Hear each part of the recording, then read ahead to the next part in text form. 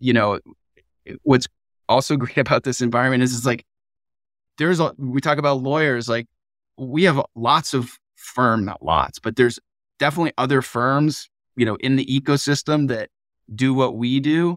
And I guess technically we could consider them as competition, but it really is collaborative. Like we come across something, or I'll get a call and say, hey, particularly SVB again, there's a lot of, it's a big market. There's plenty of work, but people really support each other.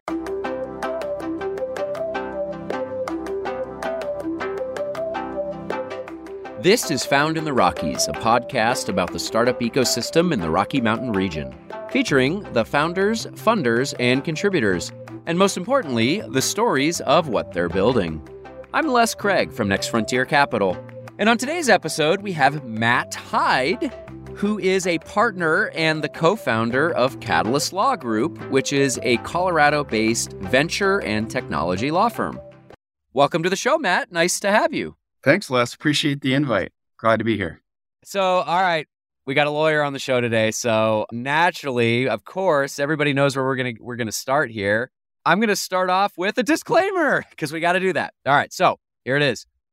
And then Matt, evaluate me. Tell me how I do. All right. So the information provided on this podcast does not and is not intended to constitute legal advice. Instead, all information, content, and materials discussed here are for general information purposes only. Listeners should contact their attorney to obtain advice with respect to any particular legal matter. Only your individual attorney can provide assurances that the information contained in this podcast and your interpretation of it is applicable or appropriate to your particular situation. Access to this podcast does not create an attorney-client relationship between the listeners and Catalyst Law Group or their affiliates. The views expressed at or through this site are those of me and the guests alone on my individual capacities. All liability with respect to actions taken or not taken based on the content of this site and podcast are hereby expressly disclaimed. Whew! Well, how'd I do? Did I miss anything? That's great. You're okay. hired. Boy, I'll tell you, if I were billing my audience at 1/10 hour increments, I'd be pretty good for the week at this point. Yeah. That's almost an episode. That's almost a whole episode. Yeah. All right. Well, there you go. Hopefully that's the most legal part of this podcast. So thanks, Les. Yeah, of course. Thank you. So Matt, to begin, well, I guess we've already begun, but to begin the fun part, why don't you tell our audience a little bit more about who you are, where you came from, and your sort of very fun path into law? Sure. So I am originally from New England and actually made it to Colorado probably in middle school for a few years, which is kind of how I ended up here. But like you, Les, I went to a service academy. I went to the Naval Academy.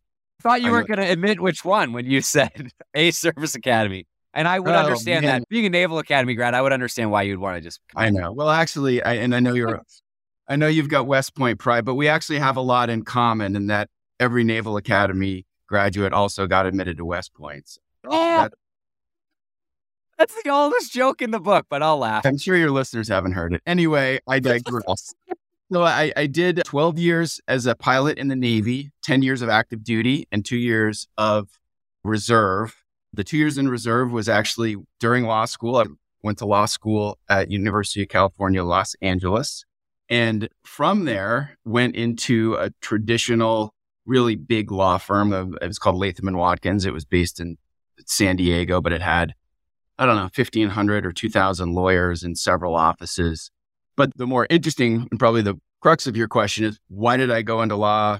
And the reason was I really was fascinated and really wanted to engage in a profession that really prized critical thinking and analysis. A lot of folks, when they leave the military, go into business school or into business. Some go into law and some go into, various areas, but it was really intriguing to me. And I thought, well, boy, this would be a really, I think, interesting career. I know that I would be surrounded by, really smart and capable people, and I would learn a lot about law and business. I never had a desire to go to court and litigate and fight about things. I wanted to kind of be a deal maker. So the firm that I went to out of law school was really focused on it.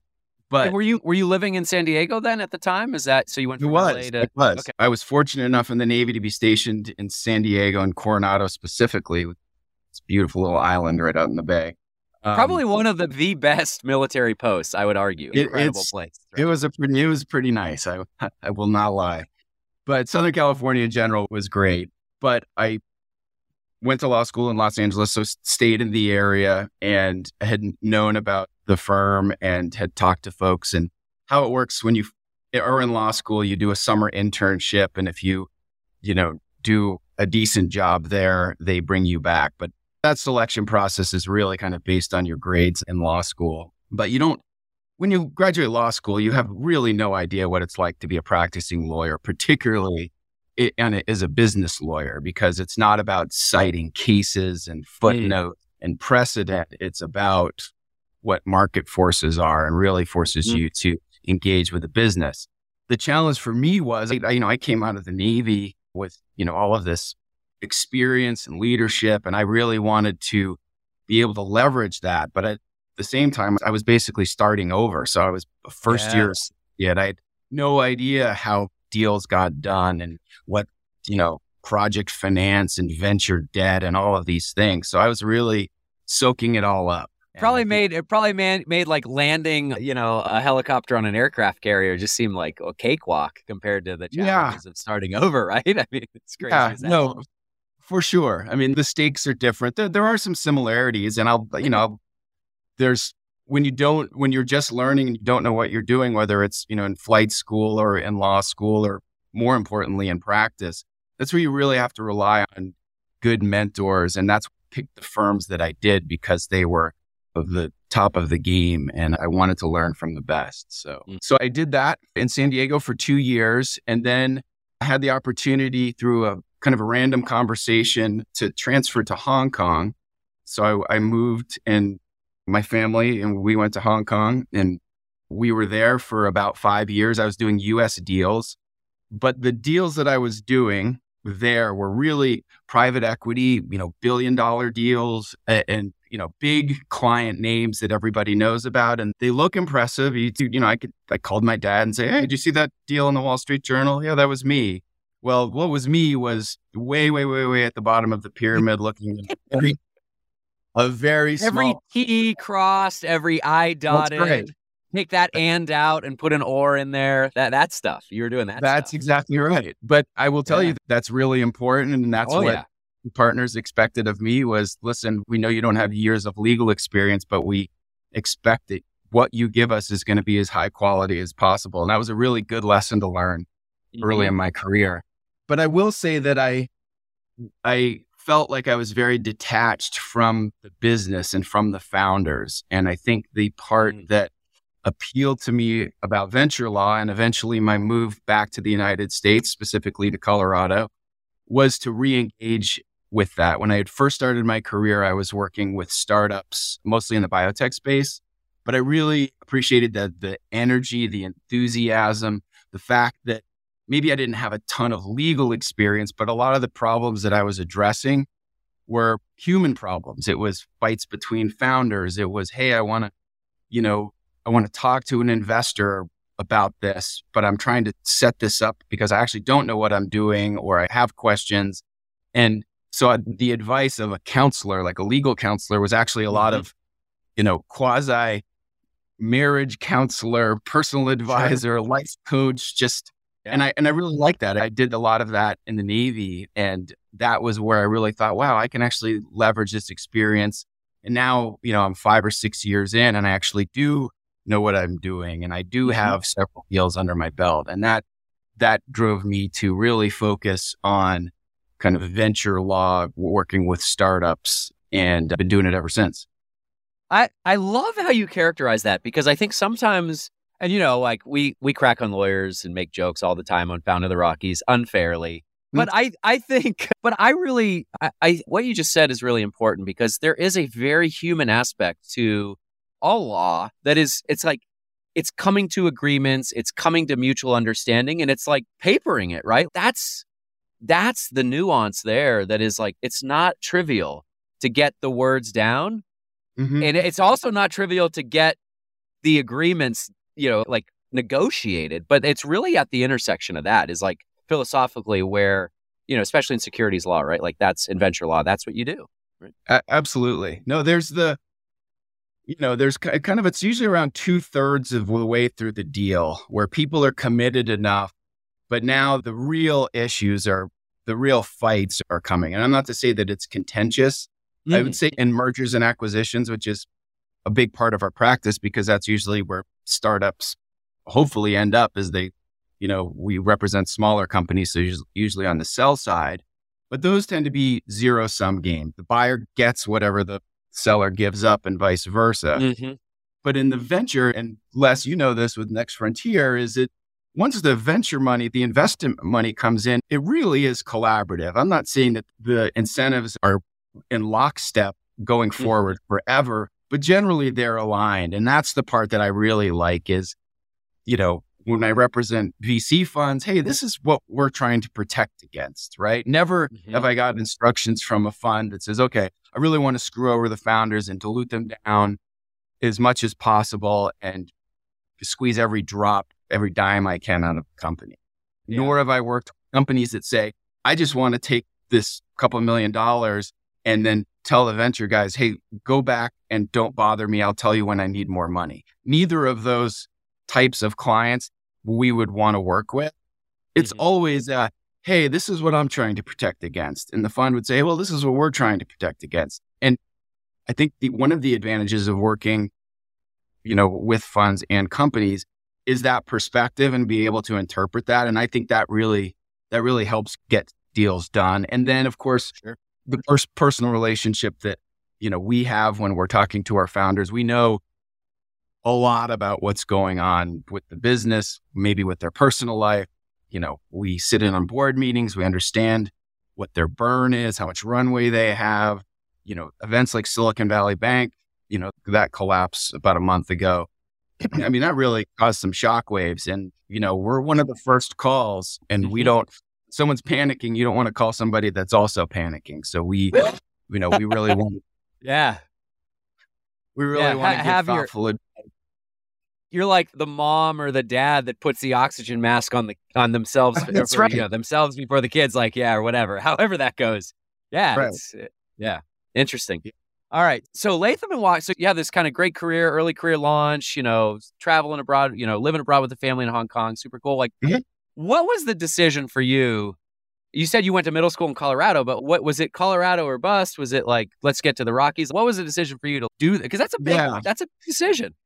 That's a great question, Les, because the answer was a question from one of my kids who was 4 or 5 at the time. We're living in a high rise in downtown Hong Kong, and it was an amazing experience, and nothing against Hong Kong.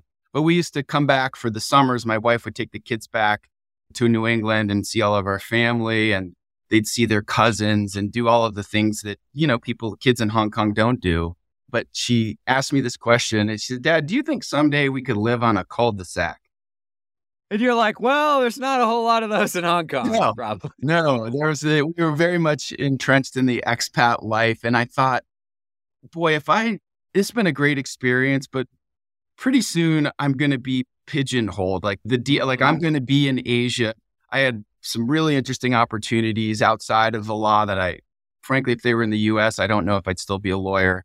But it came down to a decision with my wife and I, and we thought, boy, if we stay here much longer, we're probably going to be here and we're going to raise our kids here for the next, 15 years. Mm-hmm. And, it was hard. My parents are in their late 70s or mid 70s, and same with my wife's. And, having them fly 17 hours to see grandchildren and vice versa. We just thought, this has been great, but we really want to go back to the States. And that was, once we made that decision, it was really liberating. We opened up a map and thought, where do we want to look and live? Cool.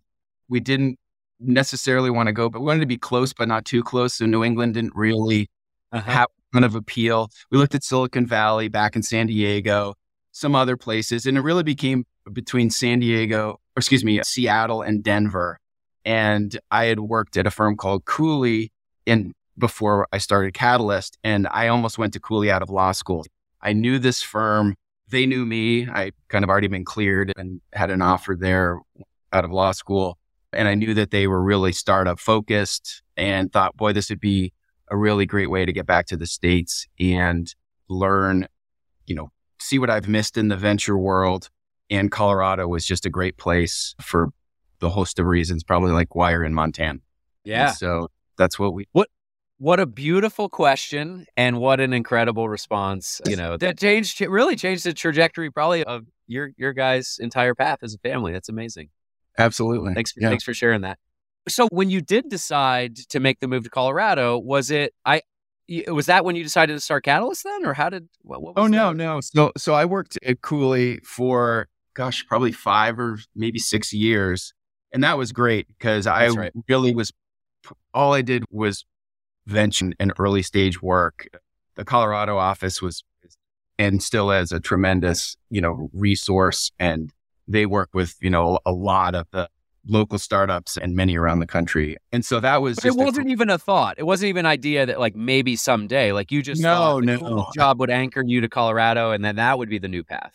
No, I never thought of, or I really thought, well, yeah, I want to be a big law partner. I always thought I'm going to go in-house and maybe be vice president of business development and kind of be a CEO. And because, I was naval officer and that's what you do. You're in charge and, yeah. But I will say that, and a big impetus was my co-founder, Chris Keon. He actually started the Cooley's Boston office, 15, 18 years ago now with some folks. And he moved out to Colorado from Boston. And we really focused along with kind of a small group of guys at Silicon Valley Bank, who's obviously no longer at Silicon Valley SVB now, but really, really said, hey, let's go out and try and find the early stage companies with the tech stars and the Y Combinator companies. And we really focused on that. But I think when you hang around entrepreneurs and you're talking about product market fit and building relationships and kind of all of the things that you preach as an attorney or that you could find on any blog post, the more you start thinking about, boy, I understand why entrepreneurs do this. And I'll tell you, when Chris and I started in 2015, we both have families and, we left very prestigious firms with great salaries to kind of do this. And all of a sudden in the market, when folks heard about this, we had street cred a little bit. It's like, wow, you're an entrepreneur now too. You're kind of hanging it out there and going for it. And I think it's that, it's the confidence to take what you know into a realm of what you don't know. And what we didn't know is this going to work? Or, a client's going to, follow us? Or, we basically started Catalyst saying, all right, we're going to start from zero. We're assuming all of our relationships are rolled back to day one. And fortunately, it worked out really well and we're going strong. But I will say, just like any other entrepreneur in a business, we spend a lot of time working on the business. We've definitely made some mistakes, and you think about things with, trying to preserve, particularly with COVID, firm culture and hiring and how we do things, and even dumb things, presumably like what our documents look like and what's our brand going to be. So that's where that really kind of, for me, checked that box of, I need to be a CEO someday because I want to deal with these things. And now I got to really have the best of both worlds where I get to work with a lot of great clients and I still get to run and co-manage business. Yeah, it's super cool because on this episode where we want to, and I'm about to go there, we want to talk about some nuts and bolts and give some people some things to think about, kind of demystify some of this venture law stuff today. But it's cool because you are a founder. You are a founder in the Rockies. I mean, and not in a classical sense of like tech founder, but you founded Catalyst in the Rockies. It's great. No, that's true. And I normally tend to downplay when people are trying, you're this or that. But I'm like, yeah, no, I am. And I'm not immune to any of the mistake, like all the good and the bad that's come with it, I've experienced. And it's been just invaluable. And when I talk to folks at big firms, they're thinking, hey, I'm thinking about making this move. I can't be more enthusiastic about it. I'm like, go do it. If it doesn't work, go back to a big firm, but it's going to work and you're going to love it. And you're going to be working way harder than you were before, but it's so much more satisfying. At least that's been my experience. And I know Chris feels the same way. Yeah, that's great advice. So speaking of so you started Catalyst, what year about? 2015. 15, right. It's great. Yeah. So, I mean, yeah, it's been a good 7-8 years now. That's awesome. What do you think about when it comes to, thinking about startups that are ready to bring in a lawyer? Mhm. What advice people come to you? They want to start a company. There's 2 people or 3 people that are say, "Hey, we got this idea. We need like, when is the right time to engage? And like, what does that look like?" Sure. Yeah. I mean, this obviously is going to sound self-serving, kind of like asking a barber if you need a haircut, but the answer is as early as possible. And the reason why is when we are talking to founders, and let's say they haven't even formed an entity, you can get a really good sense of a founding team. And when you're talking to them and she's explaining, oh, we have this great, company. It was a services business, but boy, we developed the software platform and, we think we can use this. And we always kind of work backwards. So we say, hey, what's the ultimate goal? And if it's, well, I want to build this as quickly as possible and sell it to Google for $1 billion, which that's a just fine goal. And that's frankly Yep. a goal of a lot of the high tech growth companies and probably the ones you invest in. But then maybe the other founder says, no, I want to keep this company and this is going to be our baby and we're going to cash flow this for the rest of our lives. And so when we see things like that and have asked certain questions, it really helps us, determine what the right entity choice is, maybe, make them have some hard discussions as founders now. So we're not 4 years into it. But that is, unless you have someone to help you with that, i.e. a lawyer, then you're just deferring, cost and headache down the road. So if you kind of do things early the right way, it's a lot easier. But we're also living the real world. We know that early stage startups are often capital constrained. And so they don't have the resources or they don't, have lawyers. Sometimes there's lawyers in the family. We always use the proverbial Uncle Joe, the divorce lawyer. Yes, he has a law degree and he's helping me with some legal things, but you really need somebody that is in this space because Definitely. things you do now can make your life much, much easier. But listen, sometimes one of the things that's really important at Catalyst is that we're the right tool for the right job. And sometimes we'll talk to folks that say, hey, I have a services business. I need to form an LLC or I have a bakery. And we'll say, well, those are great. And we'll talk to them for, 45 minutes and give them some advice and either say, you know what, you'll be fine on LegalZoom. Like this is just you. Where founders need to be thinking about, getting things right and is when if they're taking investment, right? If nobody's turning over rocks and looking and it's never going to be scrutinized, then the risk really is about between them and the IRS and maybe a missed filing with the state or something like that. But there's a lot of this business law that can be home lawyered or, available, cookie cutter resources. But if you're going to be asking people for money and you have plans and you're hiring employees and you're giving employees equity, it's not hard, but there's a lot of, technical pitfalls and a lot of non-intuitive advice. And there's a lot of advice on the web and in blogs, but it doesn't necessarily tell the whole story. So long answer What for, about Matt? No, that's great. That's a great setup. What about structurally? It's like if I'm a founder and I'm like, oh, I've already incorporated. I'm a partnership or I'm a Montana S corp. Like, is there structural reasons why there's a certain entity structure that we, startups need to consider, or like they must always be X? A little bit of a leading question.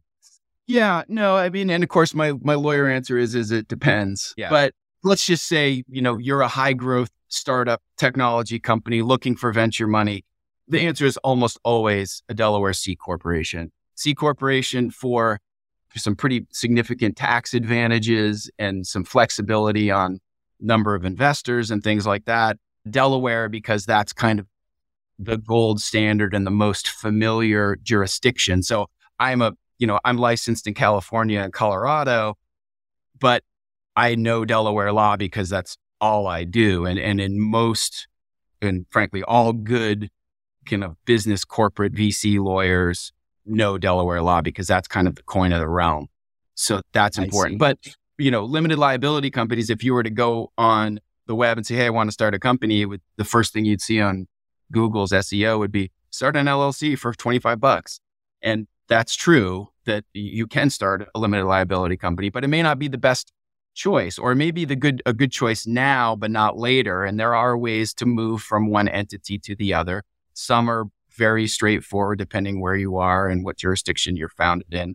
And then other ones have like more complicated tax issues. For example, if you were to go from a corporation to an LLC, that's a lot more complicated than the other way around. Yeah, for sure. So other than kind of that getting that sort of early assessment, what do I want to be when I grow up? Is it, if it does end up being a venture-backed entity, Delaware C, okay, I'm moving out, I got my formation docs, I got my counsel to represent me. Anything between that sort of early stage, foundational stage from a legal perspective that founders should think about prior to what I would say is like, and we'll get there in a second, but like the first term sheet. Anything else worth thinking about? Ownership, anything else?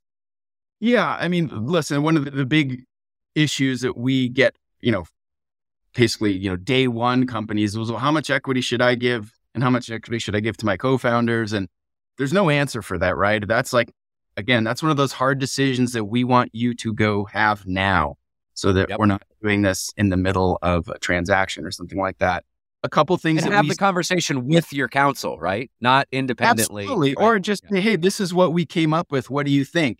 And then I'll ask questions. I mean, less like they're uncomfortable, but we have husband and wife teams that come to us and they're co-founders, and we've got, a couple that are clients. But one of the questions is, well, what happens if you guys get divorced? Right. And that's not something that couples want to think about. Or it's Why like, am I planning for this? I don't want to plan for this, but you got to plan for it. Yeah, exactly. It's just like, well, it's like, well, we've been together since I was like, that's great. Right. But it's just, this is our job, because when you do take money or you do have employees, now you have people counting on you. And now all of a sudden your personal life is now crept into the company, right? And it's like, well, now we can't we're at a stalemate because we're 50-50 and we can't get anything done. And it gets really personal. So, of course I am not, cold about it, but I said, here are some of the things that we think about. Or when founders, one of the things, sometimes founders are resistant to impose vesting on their own shares. Cause like, well, wait, I found this, I should get to keep these shares. And then I will, part of the conversation will say, well, what happens if founder number 2's mom gets sick and he has to go away for 3 years? Does he get to keep all those shares while you have a big fight or blowouts? And so it's kind of just giving them these scenarios and letting them run with it, rather than, it's not a checklist, but it's more of a discussion. Sure. Well, and by the way, I think one of the other great values you talked about as a legal counselor and legal advisor, you've seen a lot. You haven't seen it all, but you've seen a lot. You've seen a lot more than these new, a singular new founder has seen. So you can leverage that experience with, have you thought of this? Have you thought of that? You're probably seeing new stuff. Right. And I think, having specific examples, it's like, well, I understand how you might think that, but I mean, I again, we try and couch it in a way that's constructive, rather than if I had a dime for every time I heard that, right? But it's true. We just see a lot more, and a lot of the themes just are recurring, and you're making these iterative course corrections as we give advice as different things happen. The Silicon Valley Bank, that was kind of a surprise for most people, right?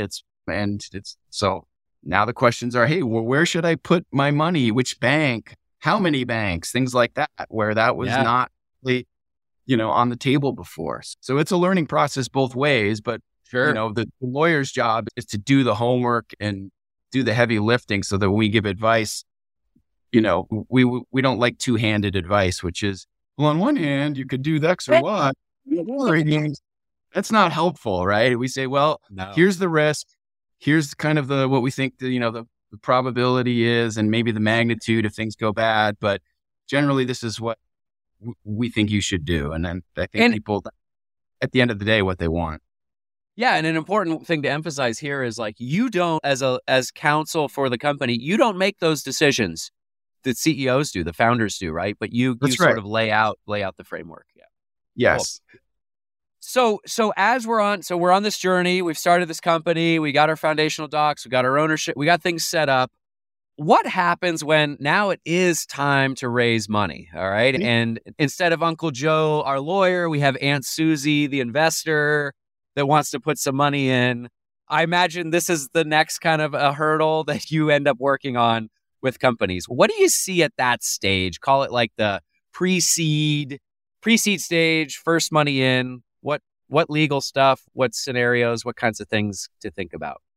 Sure. No, that's good question. It happens a lot. This is the friends, family, and fools round, right? And again, these are just expressions not meant to be pejorative, but it's the reality of raising money. You know, if you're just out of grad school and starting a company, you're going to find the resources that are close to you or people that want to encourage you. And that's great. I would say the pitfalls, the biggest one is that there's actually a couple. The first is selling to everybody that wants to buy. So all of a sudden you have 20 investors, each for, $2,500 or $5,000. A lot of times they don't know what they own. And frankly, the founders may not know what they own. So I'm going to sell you 5% of my company. Well, is that in the form of shares? Is it preferred stock? Is it common stock? If it's an LLC, is it units? Is it preferred units? Is it profits interest? There's just kind of a whole new world of language and considerations. So, and again, most family is just going to say, you know what, Les, I'm your uncle. I trust you. Here's 10 grand. Go forth. And sometimes the expectations are pretty high. Well, Les, you were really smart guy and you're at West Point and you're a VC now. And I expect a really good return because I know you're not going to lose my money. But as you know, in the venture world, a lot of money gets lost, and that can make some really awkward Thanksgiving dinners for family where, it's like, well, yeah, sorry, I couldn't come. I had to take the red eye because I gave my money to Les. Well, hopefully it's not that bad. That would be really... Yeah. Okay. But it is. There's there's the good and the bad that comes with that. Yeah, the sure. expectations in that person. The other thing is on the SEC side, there's some requirements that if you're selling private securities, there needs to be the securities need to be registered, like in the form of like, an S1 going public or an exemption from registration. And the one that most of the deals in this ecosystem rely on is under Regulation D. And specifically, there's a requirement under one of the tenets of Reg D that the investors be accredited. So they have to meet certain net worth requirements and certain sophistication requirements. And often that inquiry is never done. And if it was, a lot of the people may not pass those. And that can introduce problems when now you're going to go raise a VC round and it can almost taint the follow-on round depending on the timing of the prior round.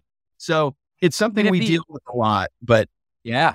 And if it's done right, the inquiry happens and those folks have to basically sign that they are, and that protects the company, right?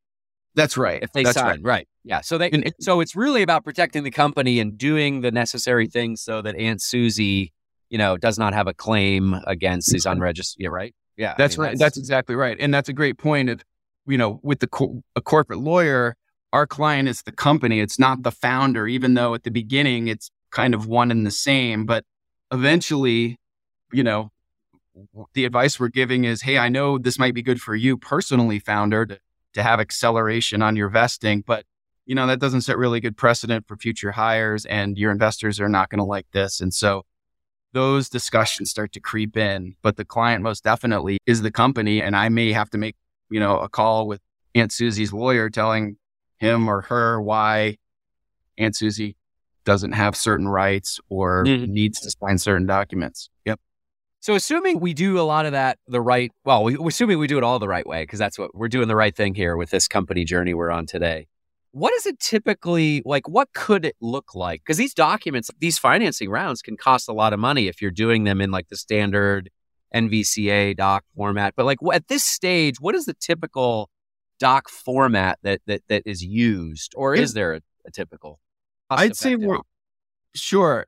And that's an important part because our goal, and it may sound counterintuitive, is to get the transaction done as quickly, as cheaply as possible. That's in our interest as lawyers because we have other things we need to work on.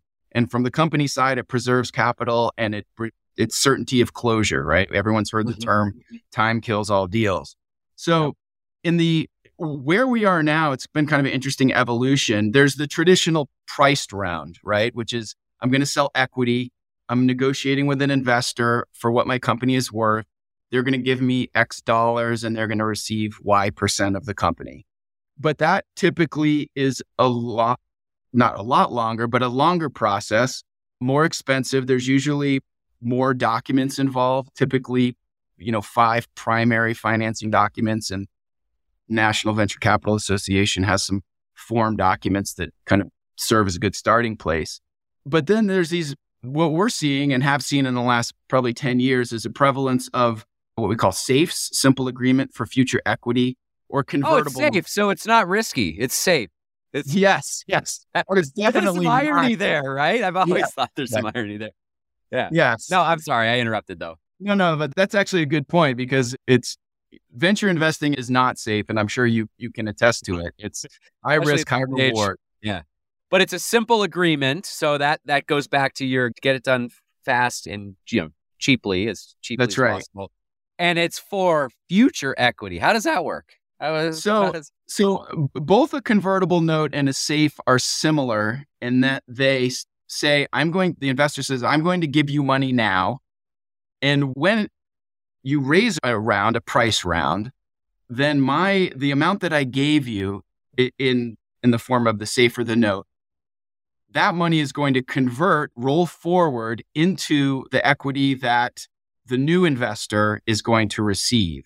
Now, there's a couple wrinkles there. One is it might not be exactly the same type of equity because the equity that I'm going to receive, if the new investor is paying $1, because I took this risk a year ago, purchased a SAFE for a convertible note, that is going to convert at a discount. So maybe I get those shares for 75 cents instead of $1. And that's where the investors that's where they're rewarded for taking that early risk. The SAFE is nice because it has standard documentation. So Y Combinator came out with this, probably 8 years ago, maybe longer. Mm-hmm. It's gone through a couple changes. The most notable change is that it moved from a pre-money SAFE to a post-money SAFE, which if you're an investor, you're very happy about. If you're a company, you're probably not as happy about that. What's the difference? Worth saying a couple things on that? Yeah, sure. So in essence, the post-money SAFE now locks in the percentage of the company that the investor is going to get for their money. And in essence, it applies full ratchet anti-dilution such that it's the founders that suffer the brunt of the dilution going into this. And there's more and more debate, I think, about the appropriateness of this. I know CARTA, which is a cap table management system, they've introduced a form of SAFE that is a pre-money SAFE. But this change was made probably 4 years ago, but it can be significant. And for founders, they really need to understand this. And even though it's the Y Combinator's, most recent form, that's not the end of the discussion necessarily.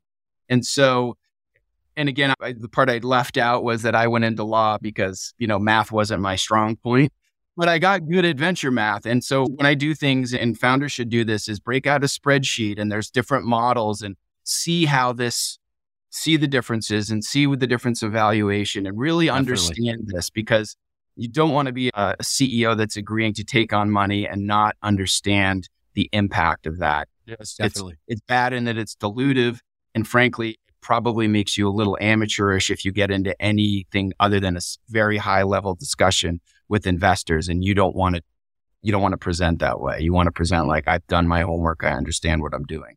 Yeah. And let me tell you, the investor's always going to have a model too, backing up their decision and their framework. So that's the other side of this too.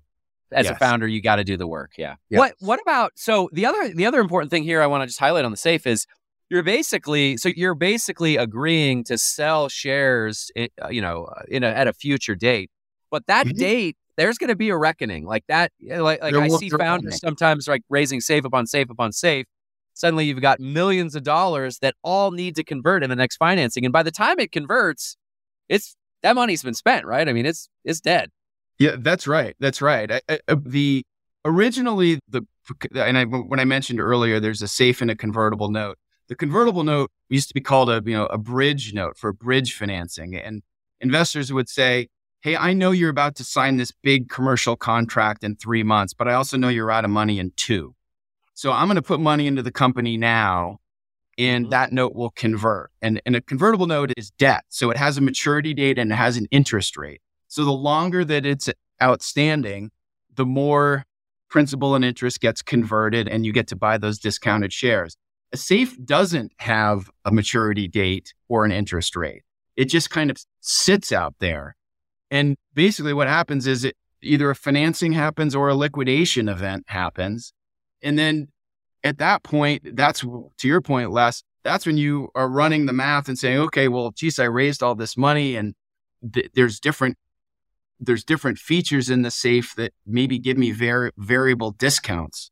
And it can get complicated, but some of the things that happen is founders say, well, I just finished Techstars and I'm doing the Techstars convertible note.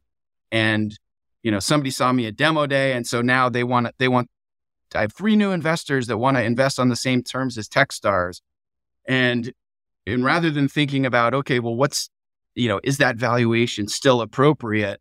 They just keep selling and selling. Next thing you know, they've got $2 million worth of convertible notes with a $3 million valuation cap.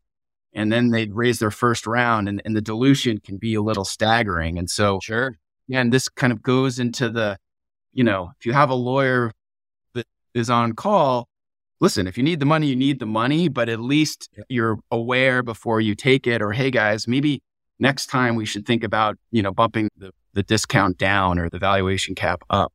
And so that dilutive effect is really important. Now, good investors don't want the founders diluted to the point where they're no interested in the company, right? They want people to be incentivized. So oftentimes you'll have investors come in and they'll say, geez, that seed round really cleaned you guys out. I think we need to, do some true ups, maybe in the form of option grants, things like that. So it's not necessarily that zero sum analysis when it comes to, ownership, because if you have a really great CEO that really understands the technology and the business and is a great leader, you want that person taking this thing to the finish line. And they need to make sure that they feel like they're still part of the company. They may not have control of the company. In fact, founders don't often understand that at some point you're not going to have more than 50%. And there's going to be a lot of other types of control you're giving up. And also when you take investor money, you're basically agreeing to sell the company at some point. It's not absent certain structures, but in the venture world, there is an anticipated exit at some point. And I think folks need to appreciate that as well. Boy, you're making the hair on the back of my neck stand up. I mean, Matt, we could do a whole episode with you interviewing me on that dynamic as a founder. Because, I experienced that. And that can be, so the story goes for another time. Anyway, what about anything else accompanying the safe? Anything else kind of other than the docs? Anything on the side that needs to be papered? Yes. Oftentimes, because the docs are quote unquote standard, and I would say it's one of the few documents that actually people tend to respect the form because it's so quick and easy to do. You literally fill in a couple blanks and, you have to go through board consents and things like that. But it's very easy to do. But oftentimes investors want additional rights, or maybe there's things that are special to the company. And so if you think about those extra things, it's very common for investors to ask for a side letter. And what a side letter is saying, okay, we have these primary documents and these are what all of the parties are going to sign. But investor C, we actually have, limited partners that are pension funds, and we have certain reporting obligations, some additional restrictions. And according to those, and for tax reasons, we need to have some special oversight of the company. So I need to be able to meet with management and talk about things and exercise some sort of control. So for example, I may have a requirement in my fund, either for those reasons or just this is our policy, that we receive financial statements. Or I actually want to be on the board of directors because this isn't $100,000 safe investment. This is a $2 million safe investment. And my investors want to know that I'm there, as part of the company and seeing what they're doing and how they're spending our money. So those extra rights often get put in a side letter. And the side letter is a two-party agreement between the company and the investor saying, okay, Les, I'm going to send Next Frontier my quarterly and annual financial statements. And yeah, we're going to give a board seat, or, hey, if we raise another round, we're going to give you the right to participate in that round as kind of an extra benefit of being an early investor. So there are all sorts of rights can go in those, but they typically are around information rights like financial statements, board governance rights, or pro rata participation. Sometimes there's something called a most favored nations clause, which says, hey, I issued this safe today under these terms, but if I issue another safe, usually within a certain time period, that has better terms, I'll tell you about it. And if you want to upgrade to these terms, I'll give you that opportunity. That's another thing that we often see. Yeah, for sure. So a lot of standard terms, and just to say it too, like a side letter, like getting used to it, like this is going to be part of a safe probably, but it's also going to be part of every subsequent financing. Is that safe? That is, yeah, I'd say it's less than 5% of investments are side letter free. They're almost, it's not, there's not like a form of side letter, but you should expect it. And certainly from an institutional venture capital fund, almost certainly what they call a management rights letter. If they have limited partners that are pension funds and things like that, that's just a requirement. And they're typically not onerous, but you, as a founder, if you're asked for one, or if there's discussion, you don't need to be outraged. Again, if your attorney does this, they can say, yeah, this is pretty standard, but let's make sure that they don't get carried away with it. And that's one of the things that we see. All of a sudden, it turns into this, a whole like long list of bells and whistles. And who gets to see those? Like even on the management rights letter side, like what is that a private letter? Do other people get to see those? We need to be careful about. Yeah. If I'm a new investor and I'm saying, hey, and companies maintain data rooms, so usually it's, online. So Google Docs, Dropbox, Box, there's some special platforms that just host these, but you keep all your documents in one place. But if I'm an investor, I'm going to say, hey, I want to see any kind of side agreements that you have. I see the main documents that you have with the investor syndicate, but is there anything else I need to know about? And you do have a duty to disclose those. However, it's not, the other parties in the deal are not signing those. This is again a two-party agreement. But if you're a founder and you don't tell people about side letters, then that can really change a lot of the investment assumptions and the math and the economics, particularly around pro rata rights and things like that. Things like information rights, it's not a who cares type thing because you're probably going to be sending them to someone. But yeah, when those usually get disclosed and as part of the diligence process in future rounds. But sometimes other more substantive stuff like board observer seats and things can be in those as well, right? That's right. Yeah. Yeah. So it's definitely worth, that's something worth paying a lot of attention to as a founder, understanding what an MRL is. And as we said all along in the episode, get your counsel's advice on it. Talk to them about it before you agree to anything there. What about, you mentioned data rooms a second ago. I'm curious, obviously a founder can expect a VC firm to do pretty significant diligence on the investment. Mm-hmm. Legal diligence, is that something that happens, or what? Is that separate, or what? How does legal diligence work in data rooms? Yeah. So the data room, as I mentioned, is kind of a repository for all of the company's documents. And when we talk to companies, and it's a common question, it's a fair question, hey, how can we save money on this transaction? Top of that list is be organized. So, there's a typical folder structure. Maybe it says, charter documents or capitalization or employee agreements.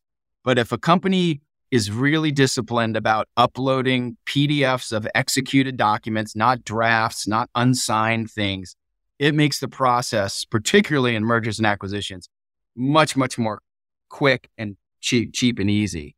It also has the added benefit of, for example, if I'm doing diligence and we're representing a VC fund in the deal. And I go to these documents and I'm like, wow, I went under IP and they have all of their confidential information assignment agreements dated and signed. And I went to the charter and it was filed properly. And I go to their board minutes and they have signed minutes for each of the meetings. That gives me a lot of confidence. And frankly, I can then turn to our client, the fund, and say, hey, they are squared away and everything looks really good. You should feel really comfortable. Alternatively, if things are missing, incomplete, never thought about, don't have these, never thought about it, that just is really, really tough, because now on the company side, when, oftentimes we have companies come to us after they've been with prior counsel and maybe they're not as organized. That's a tough discussion. It's like, you need to do this, this, and this. And oh, by the way, there's a tax liability that's still accruing and we need to make this filing or do these things. That's not a great way to start a relationship with another, we don't like to do it.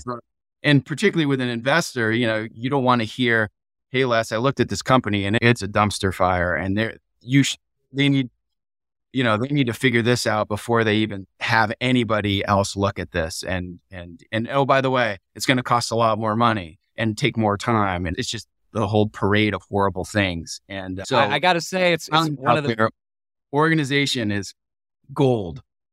Definitely. Well, one of the big advantages of having counsel who's a former naval aviator, like that attention to detail, just a little plug, but yeah. But finding counsel that has that's a key skill of both technical on the diligence side, but also in the prep side. I'm glad you highlighted that, because you're absolutely right, Matt. There's nothing more impressive than when you open up that data room, whether it's business diligence or legal diligence, and it is buttoned up. Yeah. Right. So. It just says a lot. It's like somebody, if you're buying a used car and they've taken really good care of the car, and you can tell that they, and I not a psychiatrist, but I feel like there's some connection there with how people, organize their company. And and listen, some people are like, hey, but I've been so busy selling product, haven't had time for that. Like, I get it.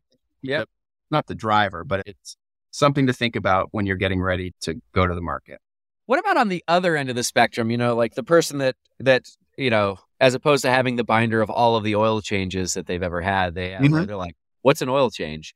Like, are there any kisses of death that you see with, whether it's on the document side or like on the founder side, that just makes deals really difficult to get funded at the early stage?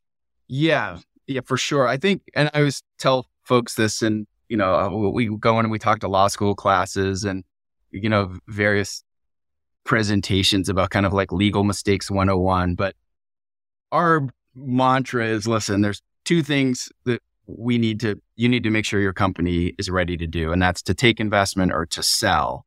And the things that get in the way or that from an investor or an acquirer's perspective is specifically in a technology company. One, is there a question about who owns the company, who owns what? Is there another promise of equity to founder number 5 that doesn't appear on the cap table? And, when we have discussions with founders, they're like, oh, well, that person left. They just wrote some code and they were only here for 6 months, whatever. That sounds innocuous, but that can present real problems. Oh, they'll be back once there's an offer. Yeah. Oh, yes. Founder 5 returns. Yes. Yeah. So capitalization and then intellectual property. Does the company actually own all of the IP that it needs to make money? And so things like, assignment of intellectual property, and that's the Confidential Information Inventions Assignment Agreement, or the CIA. That's really critical. So when we're doing initial diligence, we kind of hone in on those two areas. So that oftentimes is one of the areas, particularly if they haven't been represented or they haven't been represented by kind of venture counsel, that we spend a lot of time on. Promises kind of based on a percentage in an offer letter. So let's say that you like and I are talking non-dilutive kind of stuff. Well, that's the question, right? And so you and I are talking as business people, and you're like, hey, Les, let's start this company, or I'm going to give you this, and I'll give you 5%. And we write the letter, and it says Les gets 5%. Well, we've had several rounds of financing. So what is 5%? Was it 5% when we made the agreement because that's a fixed number of shares, or is it 5% today? So that kind of non-dilutive suggestion, certainly anything that says I have 5% now and I'll always have 5%, that's a big red flag. And listen, early stage founders, maybe they don't recognize it, like, oh, that sounds fair. And on one hand, we don't want to put founders in a position where they're having to retrade a deal that they made. But on the other hand, it's like, well, investors are going to throw up all over this and you're going to have to go renegotiate this. So we really help them frame it in a way to even the other counterparty of, hey, listen, I know this is what we said, but 5% was actually, 12,315 shares. And that's what we should put. And by the way, in any offer letter, we can talk about percentages, but when we document it, we always want to put it in terms of actual share number. That's really important. The other things are sort of perpetual rights, like, oh, I have a right to buy at a discount, and it basically, it never ends. It gives me the opportunity to sit there and wait 15 years and decide maybe the company's about to sell and now I'm going to get a screaming deal. Anything where there's kind of future rights should almost always have some sort of sunset or termination. How do we know definitively in the documents, is this right alive or dead? And sometimes that's just drafting or just, people cutting deals. Yep. Well, some great points. Really, really great highlights.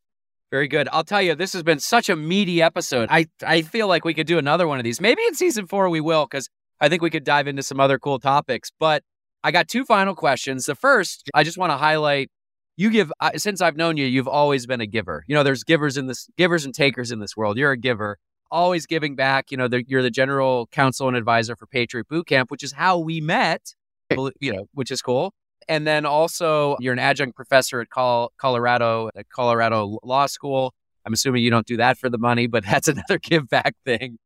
So I'm just curious, like, how that seems to be very much a part of who you are. I mean, maybe I'm leading the witness here a little bit, but I assume it is. And I just want to know why. Like, why is that such a big part of what you do and who you are as a person? I guess I feel like, it probably has a lot to do with the idea of service. I think I've had a really rewarding career. I, worked really hard, but there's been a lot of people that have supported me. I remember when I was applying to law school, I called every kind of veteran in the San Diego area that I knew was a lawyer and asked them, why did they go? And, how did they decide on which school? And, and people were just always willing to help. And I think the great thing about this ecosystem in the Rockies is that it's prevalent. And if it's kind of comes from an authentic place that people really embrace it, what's also great about this environment is it's like, we talk about lawyers, like we have lots of not lots, but there's definitely other firms, in the ecosystem that do what we do. And I guess technically we could consider them as competition, but it really is collaborative. Like if we come across something, or I'll get a call and say, hey, particularly SVB again, there's a lot of, it's a big market. There's plenty of work, but people really support each other. I see that within, the law firm practice, both, big firms like Cooley and smaller ones like us, but also in funds. We've got, Sand Hill funds from, the Bay Area coming here, working with more local funds, but everybody wants to see this ecosystem succeed, because at the end of the day, you've got to play the long game. And if you're going to be kind of the person that's taking all the time and just looking at the short term, it's probably not going to be very much fun for you. And it's probably not going to be a successful strategy. So I think to answer the question, I think I've always had that sense of service, obviously with the military, and want to do what I can outside of that now that I'm a lawyer. But also it's kind of like, I feel like that's kind of what we do here, and that I'm with my people that way. And so I think it's a good way for me to connect and still feel like we're all, contributing to grow the ecosystem. And I think that's really special. I wouldn't necessarily want to do this in Silicon Valley or New York or Boston or Austin. I mean, I could, but I'm here and wouldn't change it. I love it, Matt. Such a meaningful answer, and it's so true to who you are. And as I've come to know you on both sides of the deal, both representing our firm and representing companies. It's been an absolute pleasure. One of the good guys and one of the great firms that we always enjoy working on, no matter what side of the deal. My last question, always like to go personal. Yep. I got a special one for you today. Oh, boy. Do you live on a cul-de-sac? And I mean that philosophically because I want to know what has it meant to you to get back to Colorado and raise your family there? Yes. So the answer is no, but when we moved to Colorado, the first house we bought was on a cul-de-sac. Wow, I love it. Oh, I got the chills. It's beautiful. So yes. Now, were my kids riding bikes and playing basketball and doing all the things I thought they'd be doing in the cul-de-sac? Absolutely not. But we did move on a cul-de-sac. And no, I mean, Colorado for us, I'm obviously like you, an avid outdoorsman. It's a place where I think they welcome a lot of people that are not from Colorado. There's very, few actual natives here.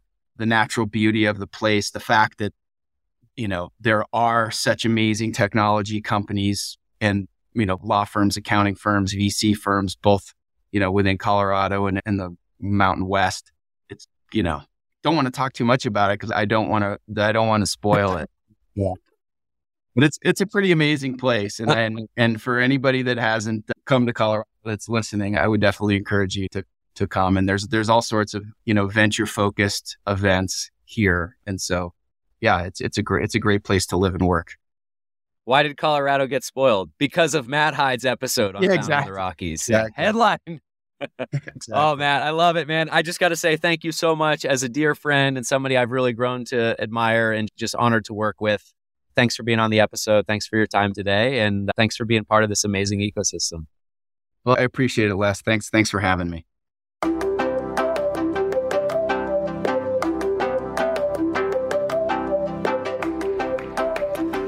Thank you for listening to this week's episode of Found in the Rockies. You can find links in the show notes or go to nextfrontiercapital.com to get transcripts, links, and contact information for today's guests. If you like what you heard and want more, please don't forget to rate, review, and subscribe to get notified as our new episodes drop every 2 weeks. We'll see you next time.